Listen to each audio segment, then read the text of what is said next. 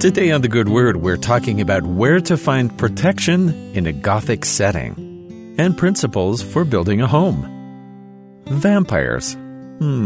They've attracted a lot of folklore around them since their spring into the foreground of pop culture in the 19th century, and that's through their popularity in various Gothic novels. One imagined weakness that has endured is the idea that a creature of the night can't enter a house unless invited. Vampires are supposed to be the antithesis to all things holy and safe, so it makes sense that your home is off limits unless you give permission.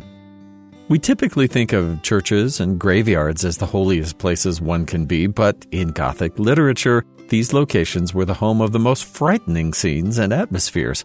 You're not safe in a well-defended castle or the majesty of a cathedral in the typical novel featuring strange monsters, but your home is safe from that which we wish to keep out. Aside from the horror elements, this is true in a lot of situations. In a very literal sense, we get to choose what comes into our homes. More than that, we get to decide what foundation to build our homes and our lives upon. The physical buildings of churches and temples are important to our worship, and there we can gather as the Lord's people, as well as participate in ordinances not found elsewhere. But the Lord has asked us to dedicate our homes in worship as well. We spend most of our day in our homes, so it makes sense to try and create an environment where we can feel the Lord's presence, where we are the most often. The Lord often refers to His church on the earth as a house, one with a sure foundation and clear protection for its occupants. We see this parallel to our homes and His greater house in Doctrine and Covenants, section 88, where He outlines the principles by which both can be constructed.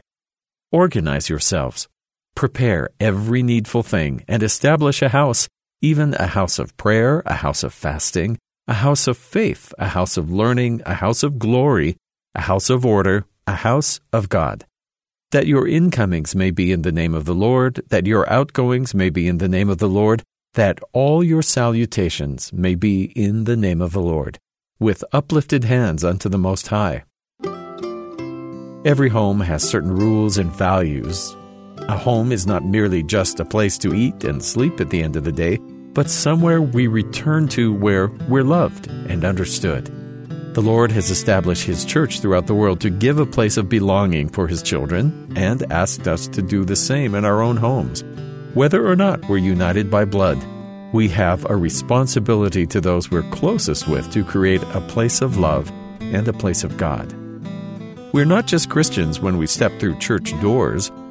We're supposed to remember God at all times, in all things, in all places, even and especially in our most private retreats.